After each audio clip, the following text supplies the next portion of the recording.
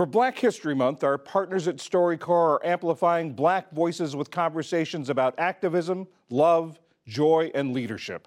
Tonight, the story of Mary Step Burnett Hayden. She was born into slavery on a plantation in Black Mountain, North Carolina. After she was freed in 1865 when she was 7, she remained there, going on to become a midwife. At StoryCorps, Hayden's granddaughter, Mary Othello Burnett, told her great-granddaughter, Deborah Hamilton Palmer, about their family matriarch. She probably weighed not more than 110 pounds. She was about 4 feet 11 inches tall, and her hair hung well below her waist. She had deep-set eyes and a fierce look, as if she were looking right through you. What was your relationship with her like, Mom? She delivered me.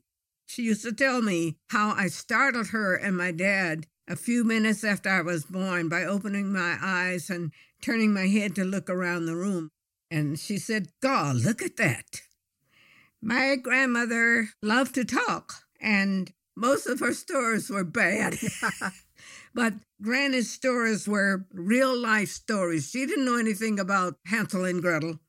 Here was this woman, a former slave, walking around, delivering babies and helping people.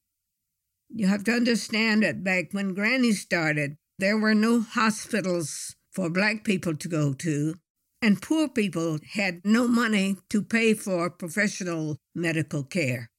So if you had a disease that could not be treated by a midwife, you died at home. Houses could be several miles apart, and bears commonly roved the neighborhoods, but she walked. If somebody needed help, Granny was going. Black and whites alike, it made no difference to her.